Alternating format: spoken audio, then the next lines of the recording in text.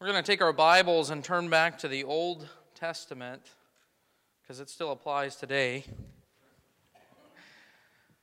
And the book of Haggai, some call it Haggai. It's okay, everyone has a right to be wrong. Haggai is the phonetic pronunciation. We'll go with that today. You can pronounce it differently. If you aren't sure where to find it, go to Matthew. Start turning back. You go back 3 books. And that area where the pages are all still real new and stuck together. And Haggai, chapter number 1. This is that same bottle of water that I've been using. I trust that it is mine. If it wasn't originally, it is now. I'm layering my germs on top of whoever else may have used it. So anyway, we'll take it as mine now. Haggai chapter 1. And let's stand this morning for the reading of the Scripture.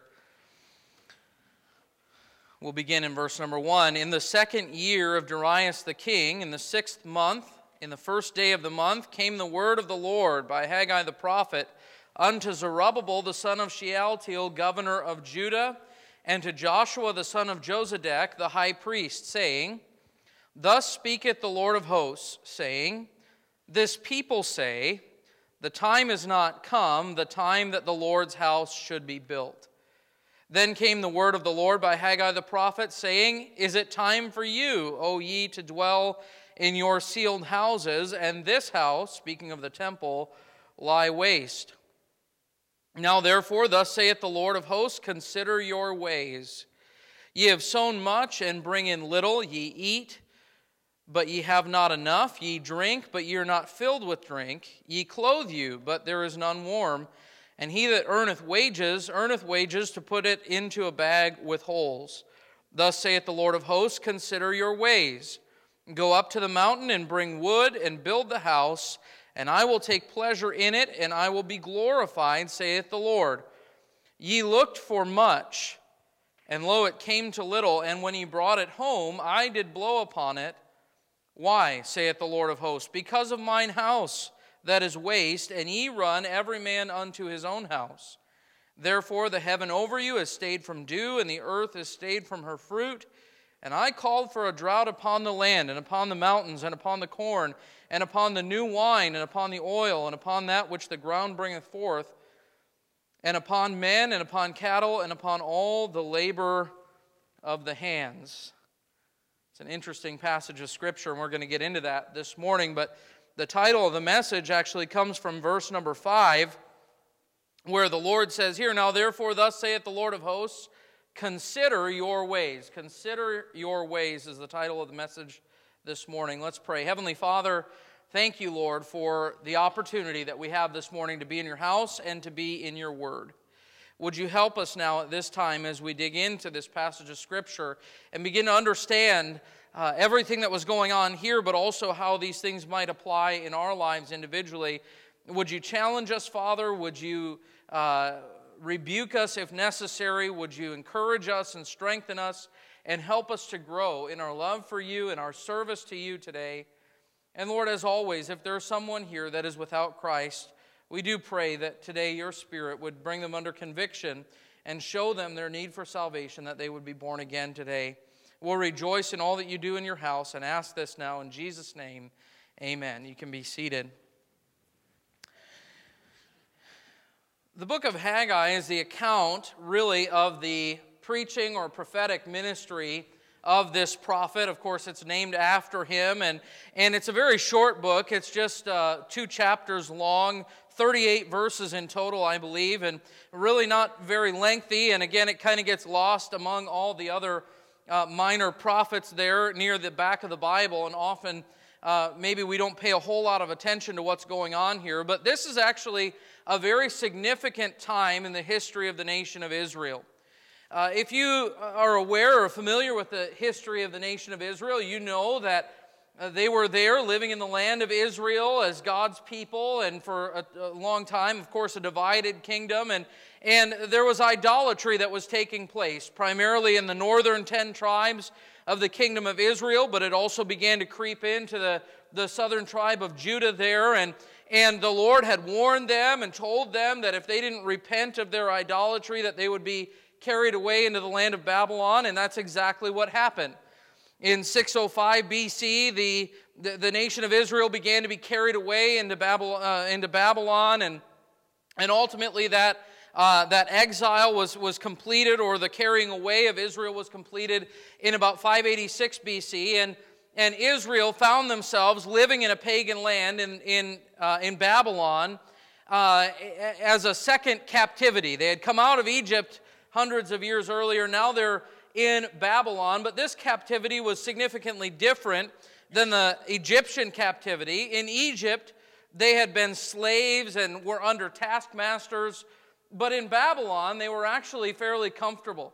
They were able to kind of just settle in and live life as usual in Babylon, and for 70 years, the nation of Israel was kind of just scattered among or had kind of melted into the nation of Babylon. They were just living there in some comfort, and the Lord stirred up the heart of the pagan king Cyrus at the time to send back those of the nation of Israel who wanted to go back into Jerusalem and to begin worshiping the Lord together publicly once again. And so they began to send them back, and in about 535 BC, somewhere around 50,000 of the nation of Israel would return to Jerusalem with the express purpose of rebuilding their temple. If you can imagine what that must have been like for them, this was the temple in Jerusalem was kind of the symbol of their identity as the people of God.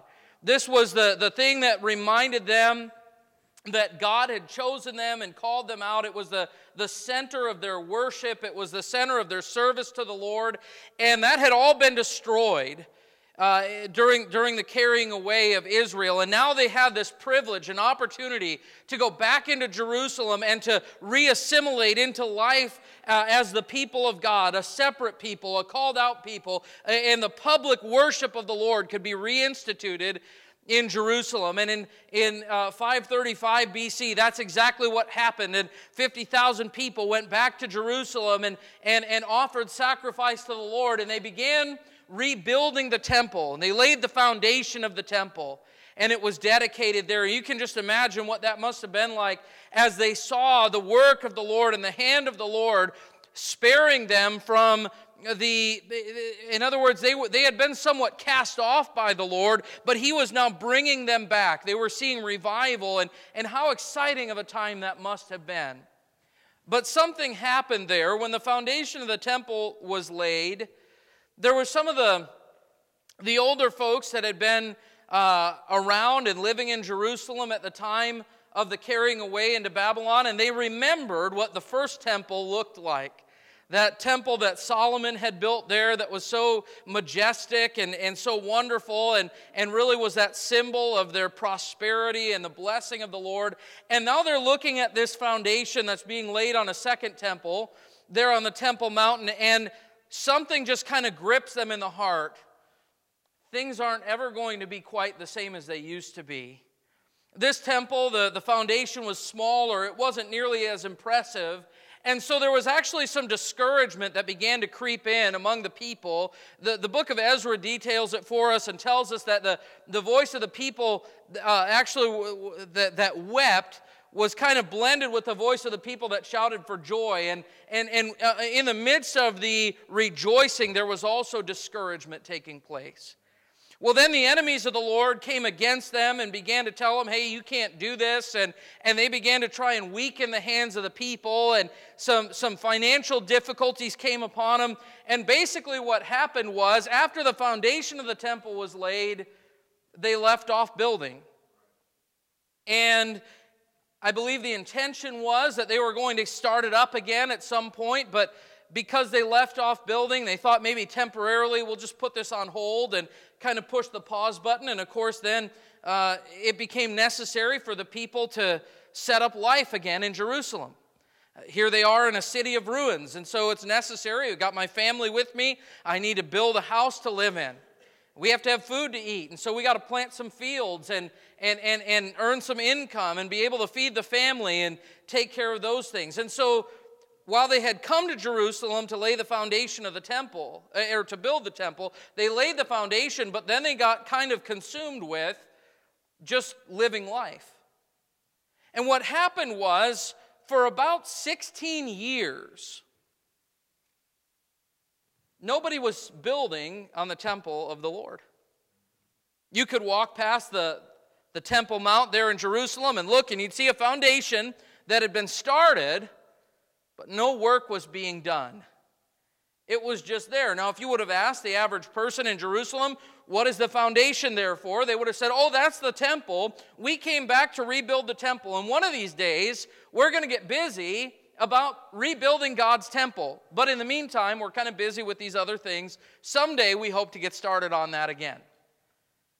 And so now here the Lord sends this prophet, the prophet Haggai, and he sends him back to Jerusalem with the express purpose of contacting the leaders of the people, namely Zerubbabel and the high priest Joshua, and he goes to them with this message from the Lord, basically to stir them up and to tell them, hey, don't forget why you came back to Jerusalem.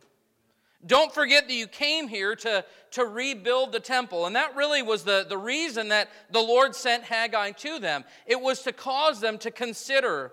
That was his message. In fact, in these 38 verses, we find the word consider like 5 different times where this is the message. The Lord is saying, consider your ways. I want you to just take knowledge of, take note of, and really take some stock as to where you are in the service of the Lord today. I think it's important for us, even in the 21st century here today, to just once in a while stop and take account of our lives and say, what am I really doing with my life? And where am I? And how is my service to the Lord? And so I want to just kind of get into this first chapter of Haggai this morning and just make some application to our lives as we, like the people of Israel, consider our ways. I want to first point out to you the excuse of the people. Notice in verse number 2, it says, thus speaketh the Lord of hosts, saying, this people say, the time is not come, the time that the Lord's house should be built. So here's what he's saying. The Lord comes to them and he says, I know the reason that you would say that you are no longer building on the temple of the Lord. Here's the reason that you're giving. It's not a good time. It's not a convenient time. The time has not come that the Lord's house should be built. It seems strange to me that would be their excuse, that now is not a convenient time to be obedient to the Lord in this matter, because that's the very reason that they uprooted their lives in Babylon and returned to Jerusalem. They came back to Jerusalem to work and to serve the Lord and to build a temple. But now they're saying, it's not really convenient for me to do that right now. Someday I'm going to get to that. Someday I'm going to get busy on that once again, and we'll get stirred up to do this. But as of right now, we have work to do. We've got to take care of our families. We need to build our houses and all of these different things. And honestly, I think this reminds me specifically of many of us as Christians today, who one of our primary excuses for not serving the Lord, not being faithful, not being involved can be, it's not that I've given up on serving God, it's just that right now life is busy. Have you ever noticed that in the busyness of life, it's easy to let our service to the Lord kind of falter?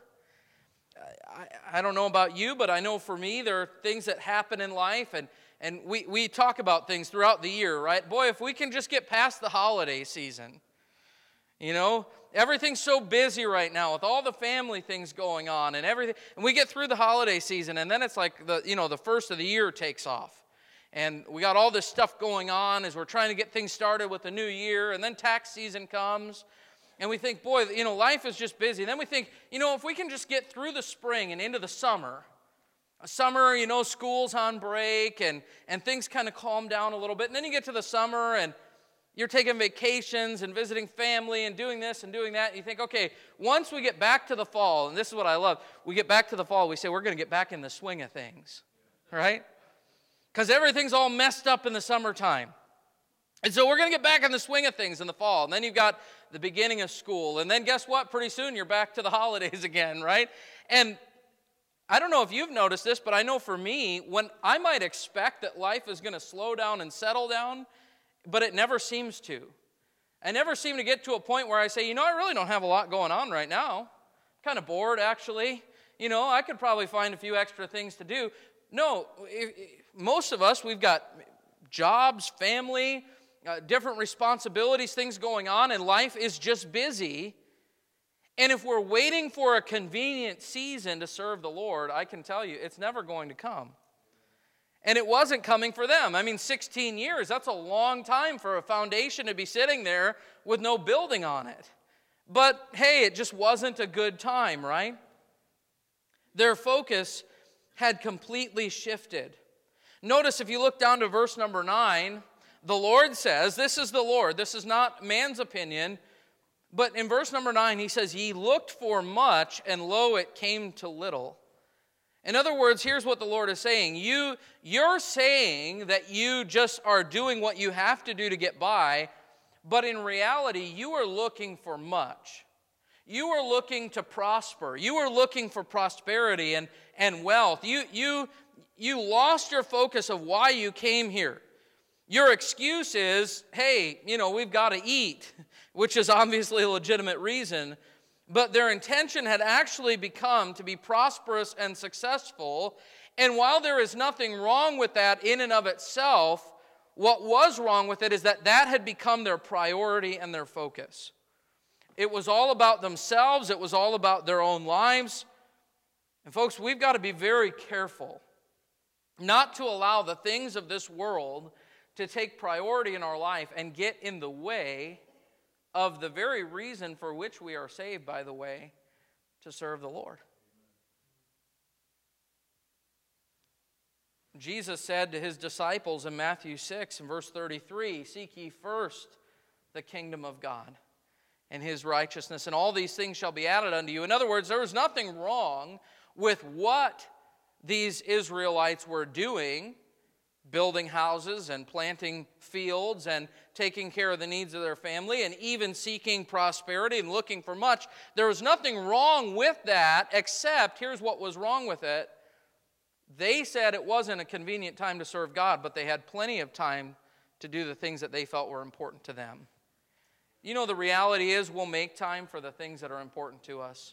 We really will. I think it's probably no secret to most of you here. I'm a football fan.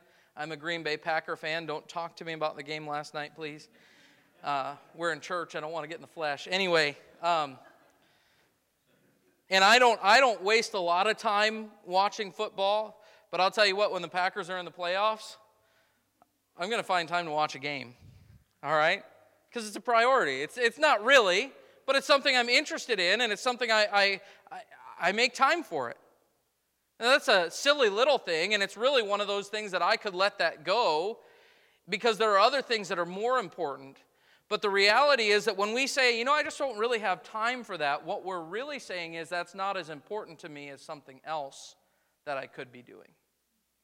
And so the problem was with these people is that they were busy meeting the needs of their own lives, but ignoring the work of the Lord that he had sent them for. Notice in verse number 3, it says here, then came the word of the Lord by Haggai the prophet, saying, is it time for you, O ye, to dwell in your sealed houses, and this house, the temple, lie waste?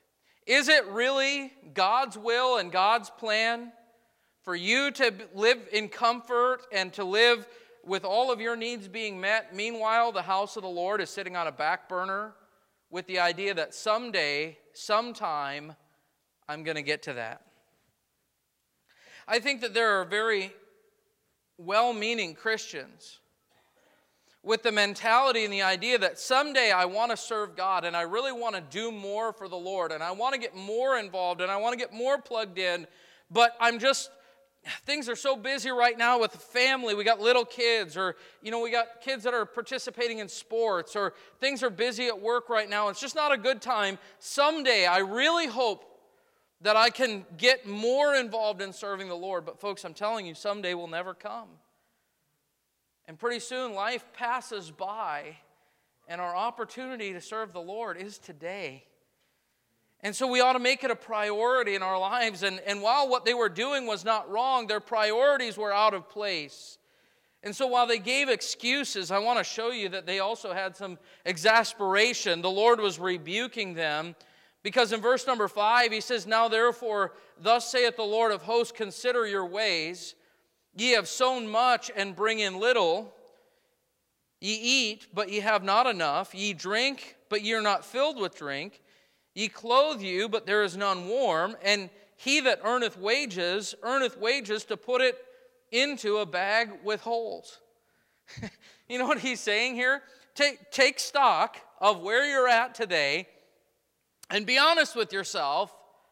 You're working and laboring for all these things, but you never come to a point where you have enough. You never come to a point where everything that, okay, I just need to plant this field so that I can get a good harvest, and I'll get the good harvest, and I'll have enough food to feed my family for the winter, and I can sell the rest and have a little bit of money set aside. But that never happens. You never get to that point. You're working and you're working and you're working, but it's not achieving anything.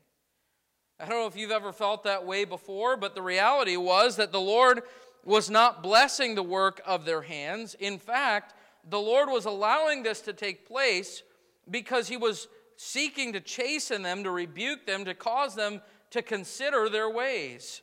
Verse number 7, he said, "Thus saith the Lord of hosts, consider your ways." Verse number 9, "Ye looked for much, and lo, it came to little. And when ye brought it home," listen to this, "I did blow upon it." In other words, it wasn't just circumstances or the situation around them that was causing them to be laboring in vain. It was actually that the Lord was against them. The Lord was not blessing the work of their hands and was actually causing them to come up short. And the reason was because their priorities were out of line, and he was trying to get their attention. Hey, wake up. Don't you see that this isn't profiting? This isn't working. Verse 10, he says, "Therefore the heaven over you is stayed from dew, and the earth is stayed from her fruit. And I called for a drought upon the land and upon the mountains and upon the corn." And he goes on from there. It was the Lord's doing. It wasn't a coincidence that they were not prospering in what they were doing. It was actually the Lord himself seeking to cause them to remember and recall the very reason for which they had come back to Jerusalem. You see, the principle that we learn here and that we find is that God wants to have first place in our lives. He wants to be the priority. In fact, we read over in the book of Colossians that in all things Jesus is to have the preeminence in our lives and in his churches. We find that we're told that we're to honor the Lord with our substance and with the first fruits of all of our increase.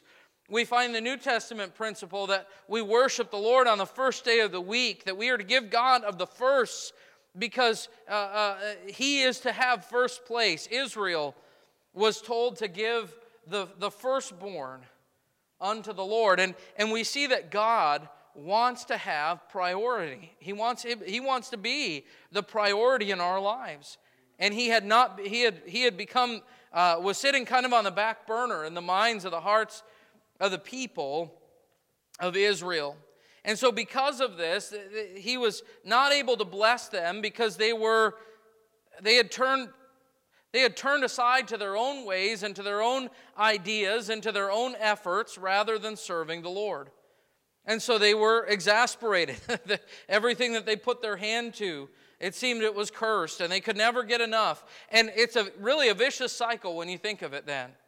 Because when you have a lean year of harvest, now you've got to work twice as hard the next year and try and make up for it. And when that doesn't come through, you got to work twice as hard. And all of a sudden you find yourself just spinning your wheels. Really what these people needed to do was turn back to the Lord, put him first, and allow him to take care of their needs. Did you know when God has first place in your life, he'll meet your needs? He's promised that. We said that, in fact, I mentioned it a moment ago, in Matthew 6:33. "Seek ye first the kingdom of God and his righteousness, and all these things shall be added unto you." Now, in other words, what that means is God's not saying that if you will put me first, I'm going to make you so prosperous, you're going to have money coming out of your ears and you're going to have more than you. He's not saying that. Well, here's what he's saying. If you will put God first, God can take care of the rest. All the work and all the energy and all the effort that you're pouring into meeting the needs of your life, if you would just leave them to me, I'll take care of you. It doesn't mean that you don't put your hand to the work and do those things, but what it means is that your priorities need to be in line and trust that God can take care of your needs. So this is the message that the Lord is speaking to the people. Hey, wake up, consider your ways. Where are you? What are you really doing? So we've seen their excuses and we've seen their exasperation, but I want to show you their excitement here. Because to me, this is the best part of this whole chapter. When we get to verse number 12 and down through the end of the chapter, it says, Then Zerubbabel, the son of Shealtiel, and Joshua, the son of Josedek, the high priest, with all the remnant of the people, obeyed the voice of the Lord their God and the words of Haggai the prophet, and the Lord, as the Lord their God had sent him, and the people did fear before the Lord. So this message, this rebuking sermon that Haggai is bringing to the people on behalf of the Lord, it worked. As a preacher, that's encouraging to me. Sometimes you preach and you wonder, are we getting it? Are we taking it in? Are we receiving it? Well, it did, because they heard it and they obeyed the voice of the Lord. What did they obey him in doing? They considered their ways. They took stock of their life and they began to work again. Look at verse number 13. Then spake Haggai, the Lord's messenger, in the Lord's message unto the people, saying, I am with you, saith the Lord. Boy, how good would that be after God just said, hey, you know all the struggles in your life, you know all the things that you do that seem vain, and you're just spinning your wheels and you feel like you're stuck in a rut? Yeah, that's because my chastening hand is upon you. But now he says to them, I'm with you. Now, instead of being against them, he says, I am with you. I'm there to help you. I'm there to strengthen you. How exciting would that be to hear that from the Lord? Hey, you got your heart right. You got your priorities right. And now my hand of blessing is upon you again. And then we look at verse number 14. And it says, And the Lord stirred up the spirit of Zerubbabel, the son of Shealtiel, governor of Judah, and the spirit of Joshua, the son of Josedek, the high priest, and the spirit of all the remnant of the people. And they came and did work in the house of the Lord of hosts, their God. Verse number 15 is probably the best verse, I think, in all of this chapter. In the 24th day of the 6th month, in the 2nd year of Darius the king. Now you might say, what in the world does that have to do with anything, and why is that the best verse? Here's why. Here's why I get excited about that verse. Because their priorities and their focus had shifted over time. Because it wasn't necessarily one thing that turned their attention away from the Lord. It was just life that got in the way, and over time they drifted. But everything changed on a specific day. Here's why that encourages me. Because life gets in our way and we drift. And things come in, and over time it's like we can become distant from the Lord, and pretty soon we wake up one day and realize that everything that we have ever done in the service of the Lord is in past tense. It's yesteryear. It's the things I used to do for God, and we wonder what happened here. But folks, it may have taken time to drift to where you are, but everything can change today. Everything changed for them on a specific day, and the Bible even tells us the day. It was the 24th day of the 6th month. Everything changed. There was a revival that happened in the lives of the people on a day. They were stirred. I love what it says there in verse 14. The Lord stirred up the spirit of Zerubbabel and the spirit of the people. The Lord stirred them up. I think what had happened is they had lost their excitement for serving God, and they had become consumed with other things, but the Lord stirred them up.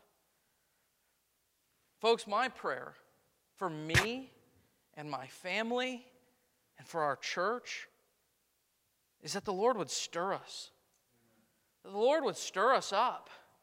That He would cause us to consider our ways, and maybe some of us need to look at our lives and say, you know what, I've drifted and I've allowed other things to become priority in my life, but I really want God to have first place. And my prayer is that even today the Lord would stir up the spirit of the people, and that we would begin to experience some personal and real revival that would change everything in our lives. That happened for the nation of Israel here on the 24th day of the 6th month.